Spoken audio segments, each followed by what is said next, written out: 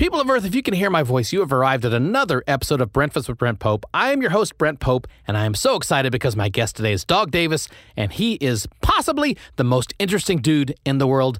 During a 36-year career in entertainment, Dog has been a freelance journalist, a union laborer at a major film studio, game show winner, competitive eater, poker player, minor league basketball player, film school graduate, production assistant, script writer, movie extra, theater manager, and as if that wasn't enough, my man is a historian with vast knowledge of Hollywood and its restaurants and a cocktail expert.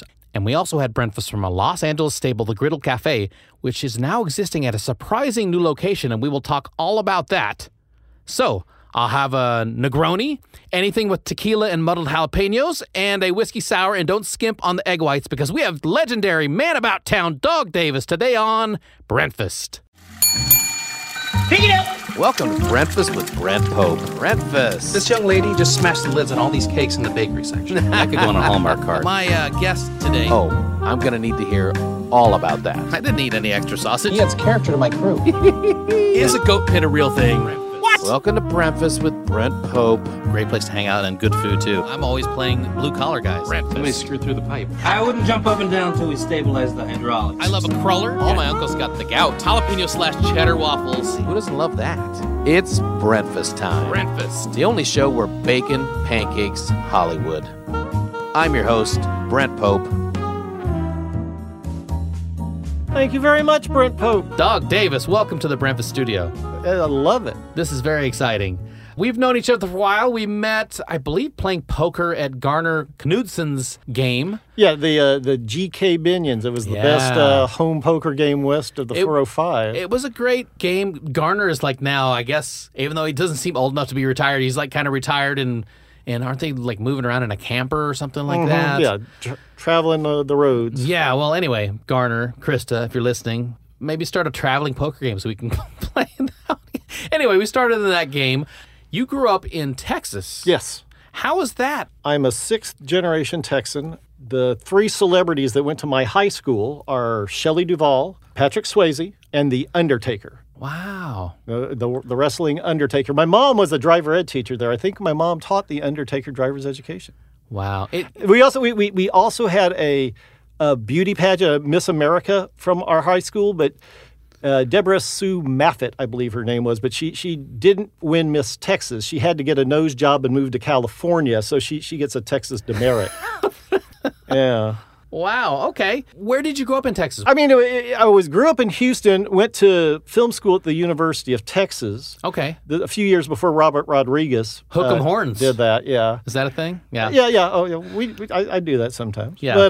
But yeah, I mean, when it comes to, people from Texas who moved out here to make a name for themselves, I paved the way for Matthew McConaughey and Owen Wilson and Renee Zellweger, whether they know it or not. I remember you a lot saying, all right, before that movie came out, and you going, wow, like those type of deals. They stolen from Dog Davis. Oh, yeah, completely stolen.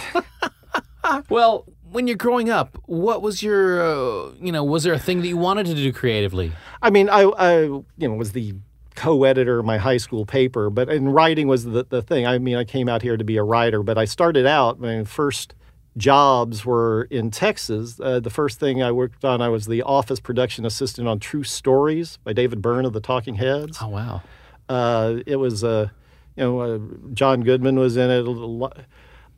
Spalding Gray was in it. What was that show? What was it about? It's basically our town, except it's a wacky town. It's the tabloid paper stuff. My favorite experience from it was I got to pick Swoozie Kurtz up from the hotel and take her to the airport, and we went along the motorcade route and reenacted the Kennedy assassination. Oh, wow. That's wait, who did you get to play in the assassination? Well, I mean, you grab the back of your head. Okay, gotcha. But I was driving the car, so we couldn't do that much. But it was still fun to spend, a time with Swoozie Kurtz. That, when you're 23 years old. And it was really lax. I got to pick Jonathan Demme up at the airport and spend a day with him, where he grilled me on Texas music. And yeah. Well, that's cool. So if you're working on a show, was it produced or created by David Byrne? I think it was his idea. It Okay. was written by some other people, Beth Gotcha. Henley, and So were all the episodes different, or were they all same as it ever was? it was a. Well, I mean, there was an album Talking Heads did called True Stories, and Yeah. this was basically a film version of the album, except instead of David Byrne doing all the vocals, he's got Pop Staples singing a song, and he's got other actors singing the songs and reenacting them. So it's like a bunch of 10 music videos Yeah. with a connecting storyline. Oh, that's interesting. I think are the Dixie Chicks, they're from Texas, right? Yes. So I don't know if you know this, when I was first moved to LA, one of my first jobs was I was a temp. I was a receptionist at the Academy of Country Music. And that was one of the first groups I met at the ACM Awards was the Dixie Chicks. Who are the other big acts from Texas? You ever meet any of the other big music acts from Texas? I once smoked weed with Willie Nelson. What? How did this happen?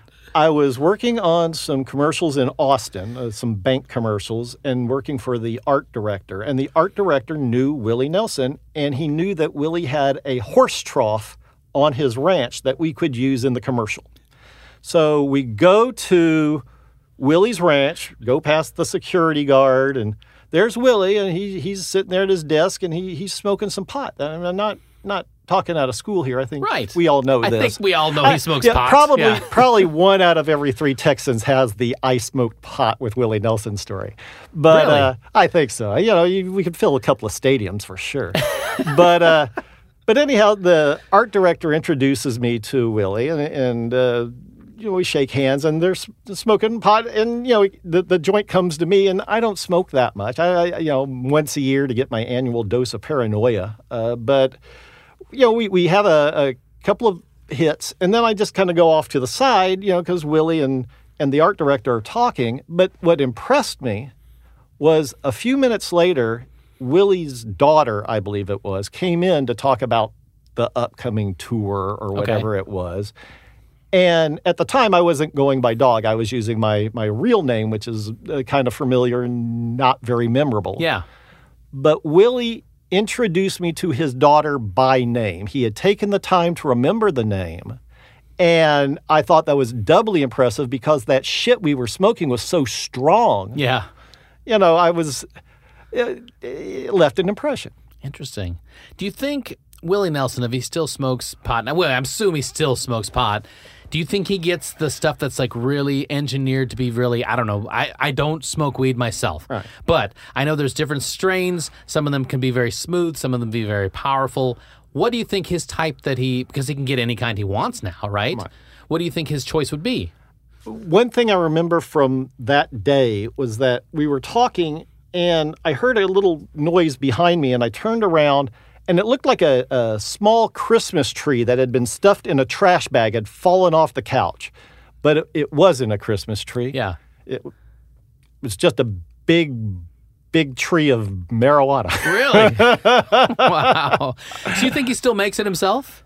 Or Yeah, I would guess. I guess he has enough money he could like have somebody engineer whatever he wants. right? I'm sure he doesn't have to pay for it. All right. Yeah. I mean, I guess that totally this is all on brand for Willie Nelson, Yeah. who, also is a brilliant musician in addition to, being known for smoking a lot of weed. Yeah. I saw him play a couple of years ago at Casino Morongo. Okay. And I was like the youngest person in the audience Yeah, at Casino Morongo. And I remember when I was leaving, there was a couple ahead of me that was like, I love the show, but why did he go on so late? 9:30. I felt that way like I was the youngest guy a couple times. I went to see the Beach Boys probably 15 years ago, and I think I was the youngest person, even though I love the Beach Boys. Right. I'm not ashamed to say that. I think they're brilliant. They're much better with Brian Wilson, obviously. Sure. And also, God, who did I see? Oh, Gordon Lightfoot at the Saban. I love Gordon Lightfoot, too. My dad loved Gordon Lightfoot. I've just always kind of loved his voice, very folksy. Mm-hmm. That was a funny show because I swear there was no one else there under 60 at that concert. And they also, I'm sitting there going like, gosh, I think I just listened to his greatest hits because there's people yelling songs that I had never. It's like, Canadian Railroad Trilogy. Like they were really mad that he wouldn't play that song. And they're like, dang it, he played it last time, the Canadian Railroad Trilogy. Anyway, it is an interesting thing to go somewhere and admire an artist and also feel totally out of place with everyone around you, right? I think I saw them with Stamos, too, the Beach Boys playing drums. I didn't notice if he was good or not. Anyway, I want to ask you, let's talk about some of these fun jobs that you have had. I understand you also did some acting. You were a child actor. We didn't mention that in the open, but you were a child actor also. Oh, perhaps you have seen my series of anti-smoking films for the Houston Independent School District. I have not. Here, Billy, smoke this cigarette and you'll be cool like me. Did you do speech tournaments? I did a lot of speech tournaments. I did. I was the extemporaneous guy. Oh, no, duet acting. Oh, me too. I did duet acting and extemporaneous, yeah. I was the best 14-year-old Walter Matthau and Neil Simon's Plaza Suite that you've ever seen. It was, come on, Mimsy, time to get out of the bathroom and get married. Wow. What did we do? We did stuff like Waiting for Godot. Really? Yeah. That's pretty impressive. I don't think I understood it at all. Well, as an adult, you can't really understand. That's true. That's true. Yeah. I mean, there's lines like, we should hang ourselves. Should we? It'll give us an erection. That's like stuff that happens in Waiting for Godot, I guess, while you're waiting forever for this guy Godot to show up. So were you also like in plays in high school? Yeah, I was like a 16-year-old Heinrich von Helsing in Dracula. Oh. Did a lot of the... I was, the Bald Soprano. It wasn't even a character that's written in the play. There's a clock that makes a lot of noise in the play, so I just played the clock. All I did was like bong 13 times. Nice. 6 times. It's not really written as a character, I don't believe. But speaking of bonging 13 times, do you think Willie Nelson bongs more or less than 13 times? That's a nice callback. Yeah, thank you. Well, one thing that you and I have kind of talked about is you've just done so many things. Sometimes with people, they'll say like, "Oh, I saw you," like my friend Ray. Mm-hmm. He says, yes. "Yeah, Dog Davis seems so interesting," and I say, "Yeah, Dog kind of reminds me of like the real life Kramer, but with like more skills." I have Forrest Gumped my way into a lot of social situations. Yeah? Yeah. What are some examples of what's some of your favorite ones? I was an extra in all the nudie bar scenes of Showgirls. Wait, okay, was that in L.A.? Yeah. Okay. The exteriors were all shot in Vegas. Okay. But they came to L.A., and at that time I was living off of game show winnings that year. So, yeah, there's a lot of things that are connected here. But I was living off of game show winnings. I had written a script that had gotten optioned, and it fell through. And so I was looking for something to do. So I started working as a movie extra. And I did The American President, where there's a scene where Richard Dreyfuss announces his candidacy, and they shaved my sideburns because they said that New Hampshire Republicans don't have sideburns. Okay. So I didn't know they went to that much detail in doing that. But for Showgirls, it was already running late, and I had a choice that week. I could either have gone to the Paramount lot where they were doing reshoots of Waterworld, that Kevin Costner fiasco. They were shooting it in their big water tank, but I would have been outside covered in mud as an extra. They would have paid a lot extra. Or go across the street to Raleigh Studios where they had built a strip club and look at naked women for a week. I think that's a no-brainer. Yeah. Right? You got to go see if there's real dry land in the Waterworld set. Is that the one you picked? Yeah. No.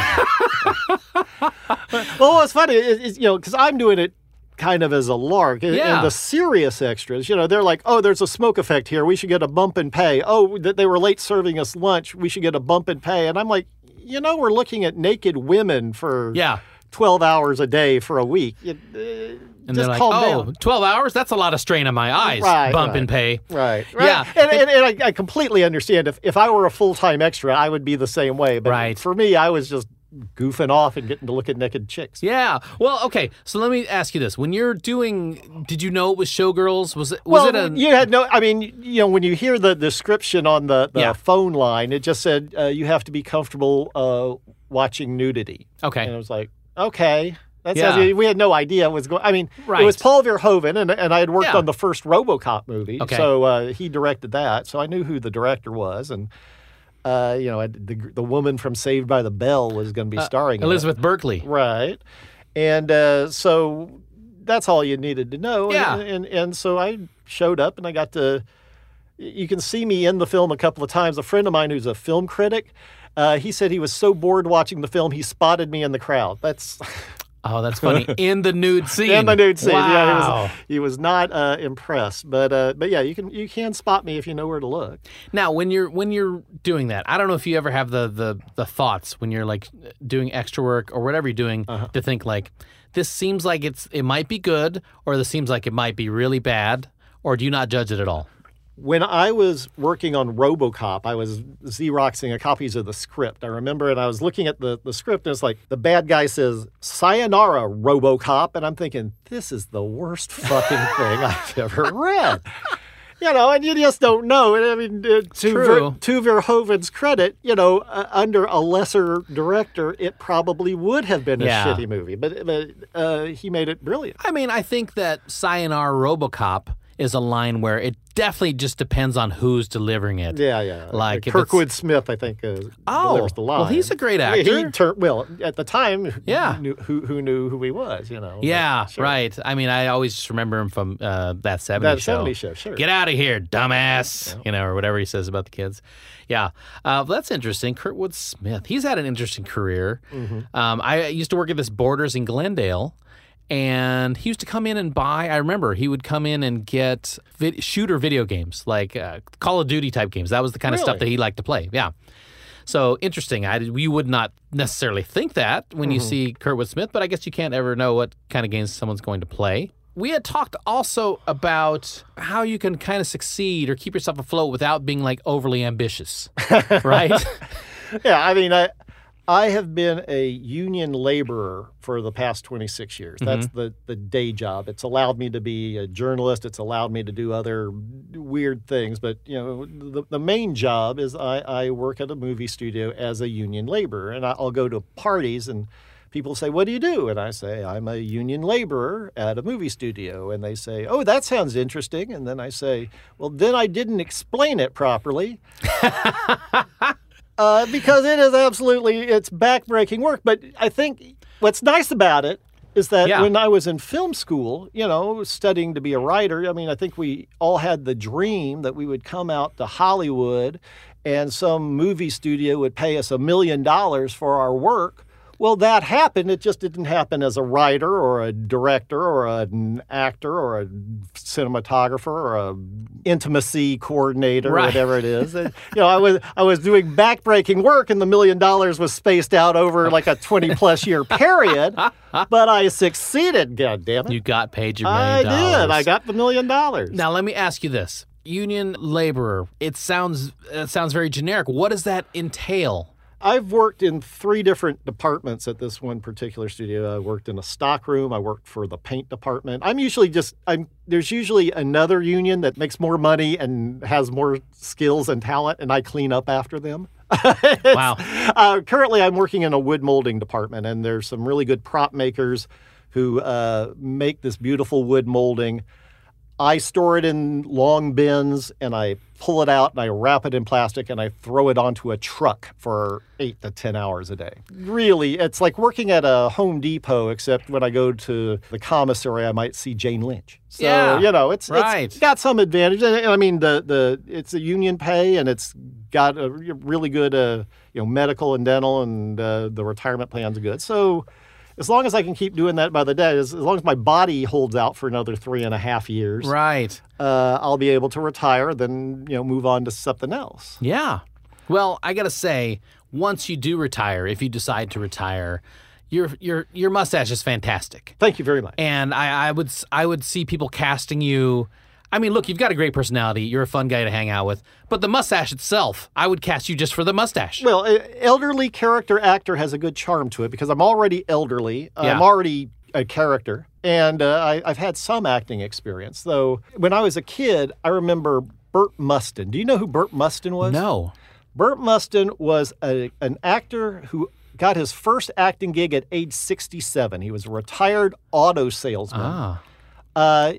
Worked on a movie at age 67. When he was in his 70s, he got a job as Gus the fireman on Leave It to Beaver. But he had a 25-year acting career from 67 to 92. Wow. He was in the 60s. He did the Andy Griffith Show and Laugh-In and the Monkees. He was like an 80-year-old Tarzan on the Monkees. He has like 190 some odd credits on IMDb. But he went all the way through All in the Family and Mary Tyler Moore, until he died at 92. So it's like, that's something to, for someone like me who's been kind of ambitious, like, oh, well, maybe I could start that. I mean, I'm only planning to live to 82. Right. I want to die at 30,000 days, which is 82 years and 7 weeks, give or take a leap day. Well, look, what if you're getting close and you're just in perfect health? Yeah, are you gonna... well, I think the day I turn 30,000 is the day I start the really heavy drinking. Okay. I think that, I mean, it'll be 2044. That's a presidential election year, so I'll probably want to stay at least to vote. Mm-hmm. But I don't. In my family, once you get to like 85, everyone kind of loses it mentally, so I definitely want to be out by then. Would there be any positives for you, just in your thought process, in dying before the election, knowing that someone might steal your identity and vote for you as a dead person? What do you think about that? I mean, that's... My mother passed away during the 2012 election, and I saw that she had left her ballot at home, that she did not vote in it, and as it turns out, I believe Obama won Harris County by only 2 votes, and had my mother voted, he would have only won by 1 vote. So. Wow. That's crazy. Before we go any further, we had breakfast at The Griddle, which is now on the site of Yamashiro, which is a very fancy Japanese place. The Griddle used to be on Sunset. You were the one that told me that The Griddle had moved to the Yamashiro site. I mean, how did this happen? Do you know? Well, the full name of our Brentfest, they're now calling it the Griddle Skyline Experience at Yamashiro. And originally, it was only going to be from February through July of this year, but now they're saying it is indefinite. But like I say, the Griddle used to be, it's next to the Directors Guild there on Sunset, and it was a tiny place, and it had very few outdoor seats. So during the shutdown, during the pandemic, they could never open. But Yamashiro has a huge patio, and then outdoor seating. Someone came up to the idea that Yamashiro is only open for dinner, and the Griddle is only open for breakfast, so they can share a kitchen. Yeah. So and Yamashiro, have you been there? Have you ever eaten at Yamashiro? I've been there once. Everyone has gone there once. I have only been there once. It was for, I believe, Tressa, like people she worked with. It was kind of a holiday type situation. What I found interesting was Yamashiro, the building itself looks like one of those like feudal Japan buildings, right? It's very fancy looking. Right. And the main seating area that's inside is around a courtyard that is still, there's no roof on it. So it's outside. There's plants in the middle of the courtyard. And it was raining that night, which, in LA it only rains a couple months out of the year unless you're really, really lucky. So the only time I went there, we were sitting at that outside of the courtyard and it was raining the entire time. So it was kind of like really cold at night at Yamashiro. But yeah, how about you? Have you been there a bunch? I went there once about 5 years ago because there was a rumor that they were going to close. Turns out that they just sold it to a different company and it's still open. Sold it to a smarter guy who now has 2 businesses out of there, Right. But I went and I sat at the bar and I ordered a wonderful, it was like a steak served on a pink Himalayan salt brick or something, and sat next to some guy who just yammered on and on about how much he liked Elon Musk. Oh, wow. And it's super expensive. That was the other thing you think about. And so that's the great thing about having the Griddle there is that if you go at night, you're going to be paying $100 a person. Yeah. But when we go to the Griddle, most of those meals were $16.95. Or less, even. I mean, and got to stress how beautiful the place is. Oh, absolutely. Look, I would say what I love about it is Yamashiro is beautiful. It's like there's all these terraces and outdoor seating, and it's the very like old school like Japanese architecture. It was built in 1914 for a couple of brothers who had purchased a lot of Asian artifacts and had brought them to the United States. So it was built as like a personal museum. I mean, one of the things that they still have on the grounds is a 600-year-old pagoda. Yeah. Which is the oldest structure in Los Angeles. Is that where the Buddha is? Yeah. No, the Buddha that we saw, that's kind of outside. But the pagoda, a lot of people think that, a 1600 or, from the 1400s, this religious artifact probably should not be outside of Japan, that Right. it probably shouldn't be located next to the outdoor bar and the swimming pool Right. of a Hollywood Hilltop restaurant. But this thing started out as a museum, and then with several other things. During World War II, they had to disguise it because angry patriotic Americans boy. wanted to burn it down, of course. And then it opened up as a hotel. They made little rooms out of the hotel. Richard Pryor was a guest, or not a hotel, an apartment complex. Okay, It was an gotcha. apartment. But it's been a restaurant since the 1960s. And you've seen it in Memoirs of a Geisha, Kill Bill. Yeah. You know, it's been in a lot of movies because it's just, like I say, gorgeous. But it's got such a great view when you're looking Yeah. out and you can see downtown on a clear day and you can see all of Hollywood. It's just so good to go to that restaurant and have a nice outdoor meal for breakfast. I will say what I love about it is, for context, just if you've been to Hollywood or even if you haven't, it's kind of above the Magic Castle, Right. and it's kind of below the observatory, Right. right? I think they say it's 250 feet above Hollywood Boulevard. Okay. So you've got the view of Hollywood and all the way to downtown, all the way to kind of Santa Monica, Century City. You know, you see all those views. You're having like an old school griddle breakfast, and we'll talk about our food in a second. And then you're also getting to hang out at this really historical building that's just beautiful. So it's almost like three things at once. You get the view, you get the architecture, and you get the food. And it's not the $100 Yamashiro. Not that it's not good food at Yamashiro. We're just saying practicality.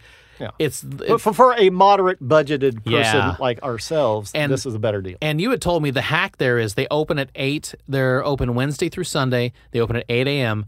You have to get there right at 8 a.m. They used to say that they had no reservations on weekends. Yeah. Apparently that has changed. Yep. You might be able to get a reservation, but I would say that I have two hacks for the griddle.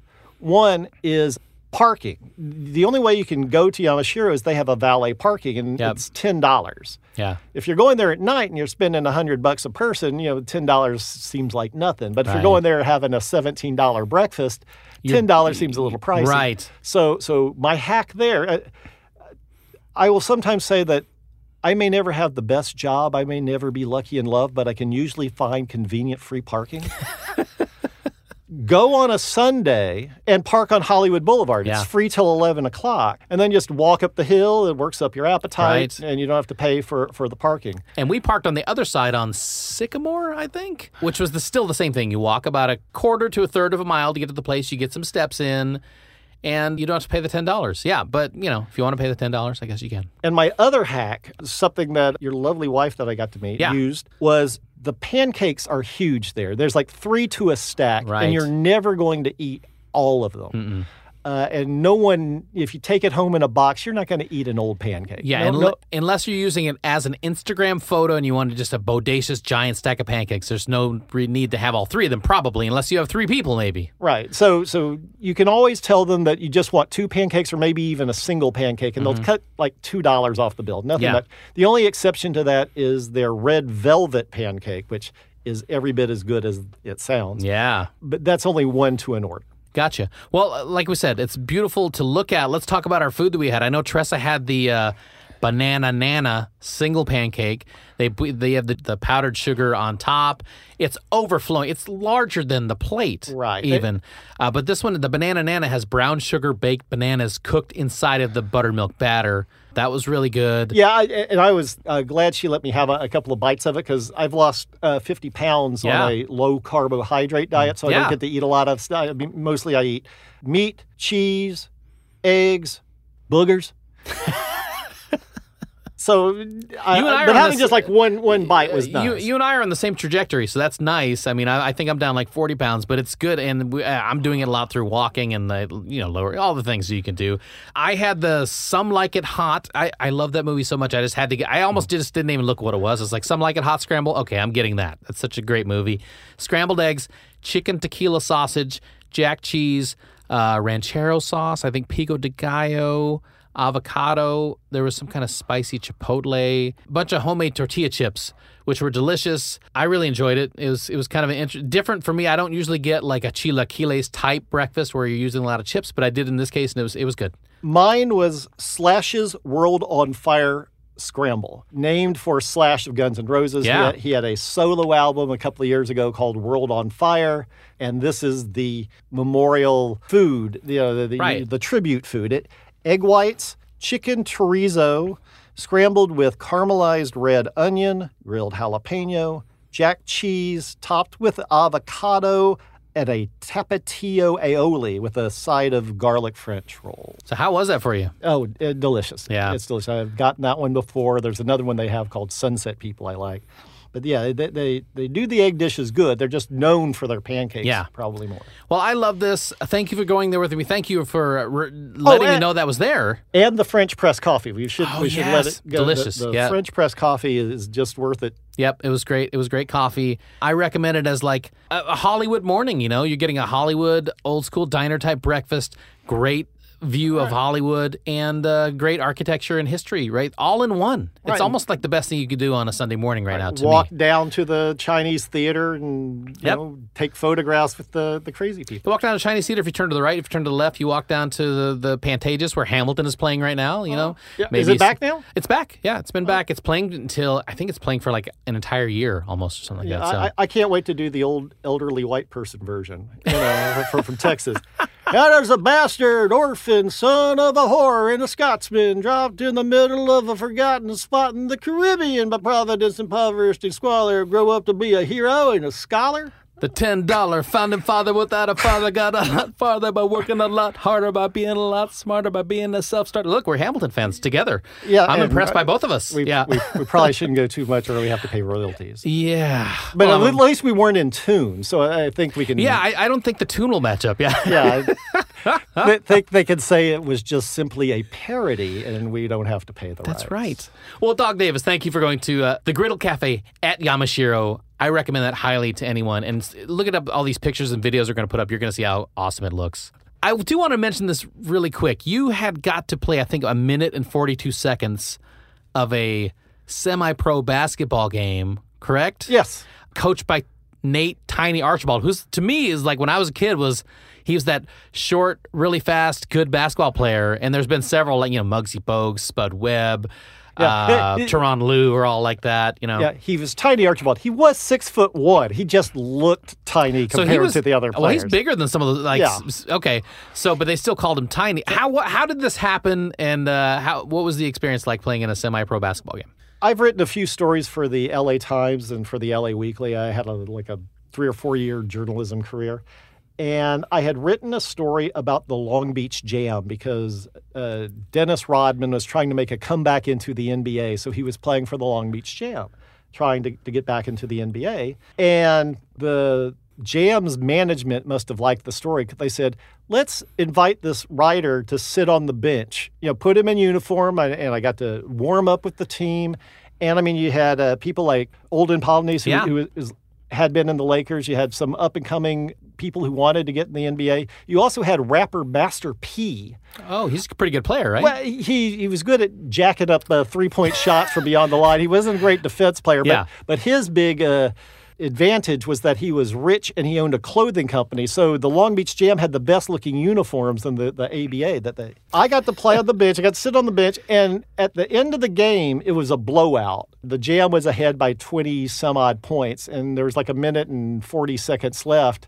So Tiny Archibald says, well, let's put the writer guy in. And I'm like, really? And so I go up to the check-in bench. I take my glasses off and leave them on the bench. God. And Archibald just told the other players, just give it to him. Let him shoot as many times as you can. And the other team, the poor other team, they're already getting humiliated. They're already losing by 20 points. You were on the winning team? I'm on the winning team. Oh, no. I'm on the winning team, so it's just rubbing salt in the wound that they're putting in this 42-year-old bald guy in to jack points up. So they were swatting them away and they were doing everything. So my only claim to basketball fame is that I did foul a guy going up for a layup after he had knocked the ball out of my hand. Oh, wow. So all right. So he got the You're in the stat book. Yeah, that's it. He had to go and shoot the free throws. I'll be honest, if I was on the other team, I would have just been fouling you really hard too. Oh, dog. yeah. Who wouldn't? Before we get out of here, I need to get 3 quick recommendations from Dog Davis. Okay. What is the hidden gem show or movie that you love that people may not know? This week, using my free week of Paramount Plus before I cancel it. So Okay. I've been watching Star Trek Lower Decks. I heard that's great. Since I have worked in the lower decks of the entertainment industry, I find it fine. But it's basically Star Trek meets Futurama, and it's good. Nothing wrong with that. Jonathan Frakes playing a comic version of himself. Oh, cool. It's great. It's great. Nice. Well, what is the show or movie that you watch just for fun? A bunch of friends and I get together on Saturday nights, and we all watch Svengoolie at our homes, but we take photographs of our feet up on the ottoman looking at the television. I don't know what that is. What's Svengoolie? Svengoolie, he's like Elvira in that he shows all these old horror movies and sci-fi movies, and he's been in Chicago for like 40 years, but for the last 3 or 4 years, he's been on MeTV. And because I'm an old guy, I still watch basic cable. Okay. Last year, my friend Rory, who's a bar owner in Palm Springs, he had nothing to do. He couldn't work. So he just posted a picture of his feet on an ottoman looking at Svengoolie and said, let's see your feet. So now Oh, my goodness. there's like a dozen of us who sit around and if we have nothing to do on a Saturday, which tends to be a lot, we'll put our cat in the picture. Maybe if we have a good cocktail, we'll put that in the picture. But we all take these little photographs and then we, text each other on various jokes that as we're watching the movie. That's great. What is the show or movie that inspires you?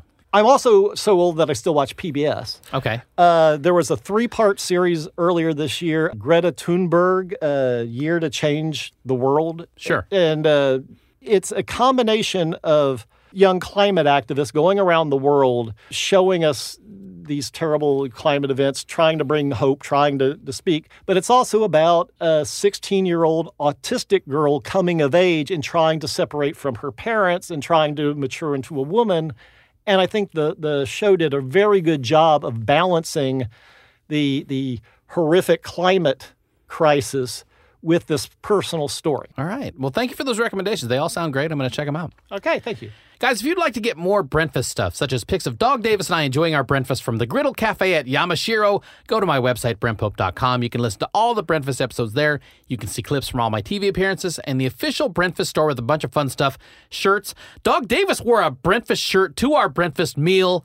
Big ups to Dog Davis for that. That's the first time that's ever happened. Mugs, stickers, masks, perfect for the holiday gifts. It's right around the corner, and it's all in there, guys. People of Earth, do yourself a favor by picking up something from the Brentfast store. And if you enjoy the show, please leave us a 5-star review on Apple Podcasts or wherever you listen to Brentfast. And make sure you subscribe so you don't miss any new episodes. Brentfast is being enjoyed all over the United States and in 40 other countries. And trust me, my Breakfast Brigade, we are just getting started. Special thanks to my editor, the one and only Rosemary Brown, for all the Brentfast slicing and dicing. Much appreciated. Big ups also to my studio engineer, Marco Leon, for making me sound so good. Dog Davis, what is next for you, and where can we find you on social media? I really am not on social media. You can find me wrapping lumber and throwing it onto trucks is about it. Nice. Nice. If you see someone wrapping lumber and throwing it on a truck that has a very, I will say, Wilford Brimley-esque mustache, and I yes, say sir. that in a complimentary way, that's probably Dog Davis. Or someone that's recommending really great drinks at old school bars all over L.A. Dog Davis, thank you so much for coming in. This has been just a lot of fun, and I love hanging out with you. I love hearing all your stories. A lot of times I have the most stories. You have a lot more stories than me, and I bow down to you, and I love hearing your stories. Thank you. Onward. And with that, we put another Hollywood Man About Town worthy episode of Brentfast with Brent Pope in the old to-go bag. See ya.